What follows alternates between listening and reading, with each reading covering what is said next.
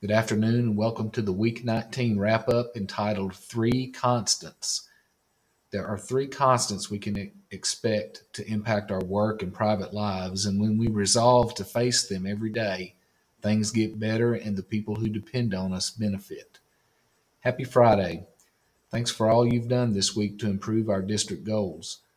Of the three goals we are making strides in two areas of emphasis, behavior and reading. Attendance is still lagging. We reported these results to the board at Wednesday night's board meeting, and you may read more details in the board minutes that Mr. Hobson released yesterday. The spring semester is well underway, and so is our 94th General Assembly of Legislators in Little Rock.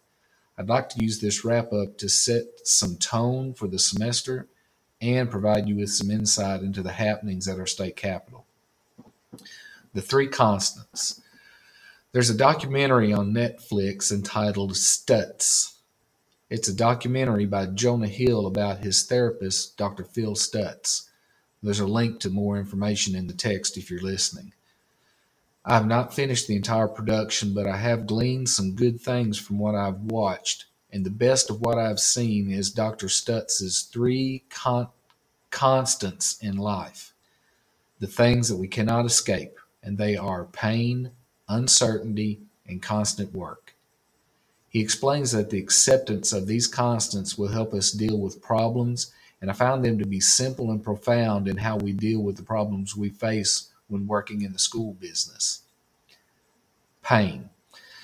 We understand this in a physical sense, especially as we get older and physical activity and age begin to work against each other. But in our roles as educators, emotional pain is definitely a constant.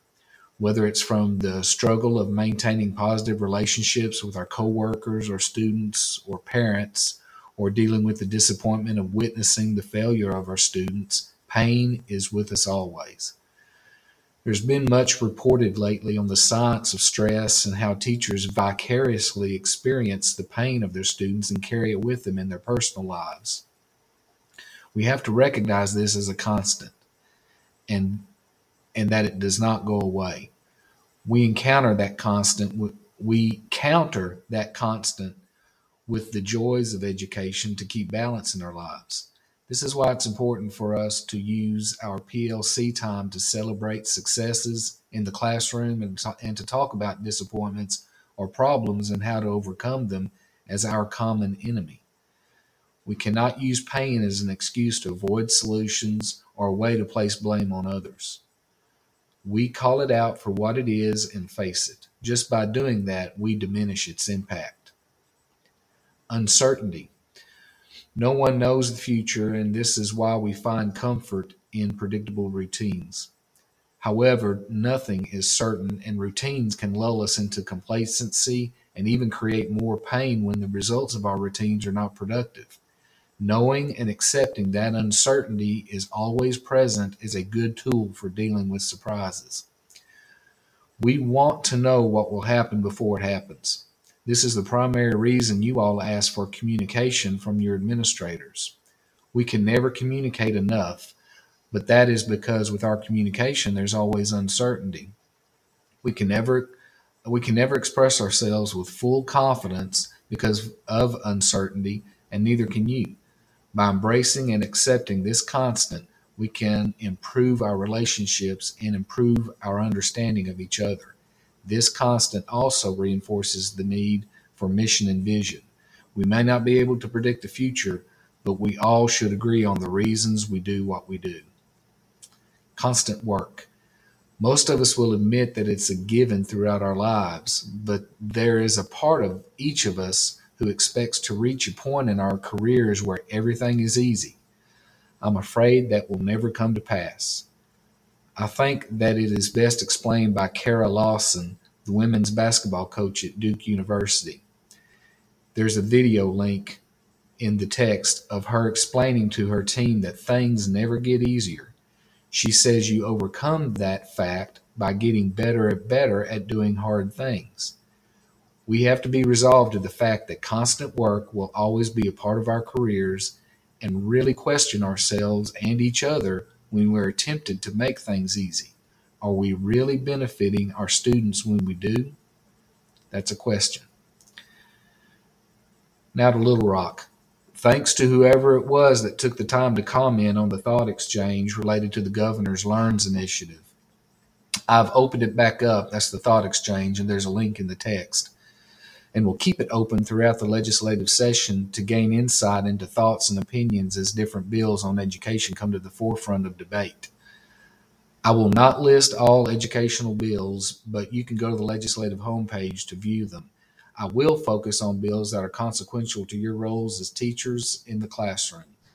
I will link the bill along with a brief description and let you know how our administrators organization stands on it. The first one is House Bill 1091. This is a bill to treat nationally recognized high school equivalency exam the same as a high school diploma for the purpose of employment in Arkansas. We have not taken a stance on this bill until we understand the full intent of the sponsors. House Bill 1104 requires Arkansas to adopt daylight savings time permanently if the Arkansas Secretary of Education determines that federal law has been amended to allow such a change. We have no position on this bill. House Bill 1122 requires that the first day of school for public schools be on or after the Monday of the week in which August 19th falls. Boy, that's confusing.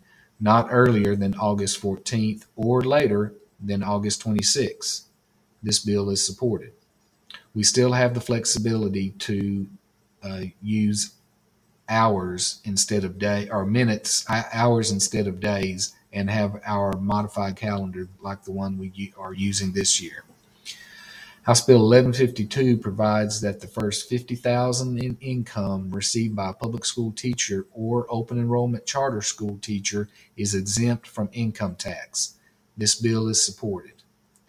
House Bill 1156 requires public school districts to make certain designations regarding a student's gender in certain settings.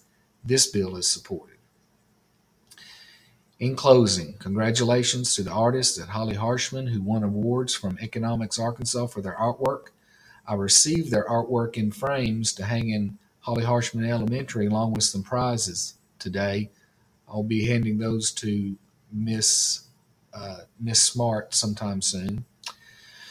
We ask that all employees complete their notice of intent before February 18th. There's a link in the text to the form if you've not completed it already. This is not a binding document, but it helps us plan for next year. Our PPC is still working on the calendars for next year, and those will be sent out for a vote by the staff once the options are fully developed. Again, thank you for all you've done this week. Have a nice weekend. At Mena Public Schools, our students are prepared, our staff is supported, and our community is confident. Thank you.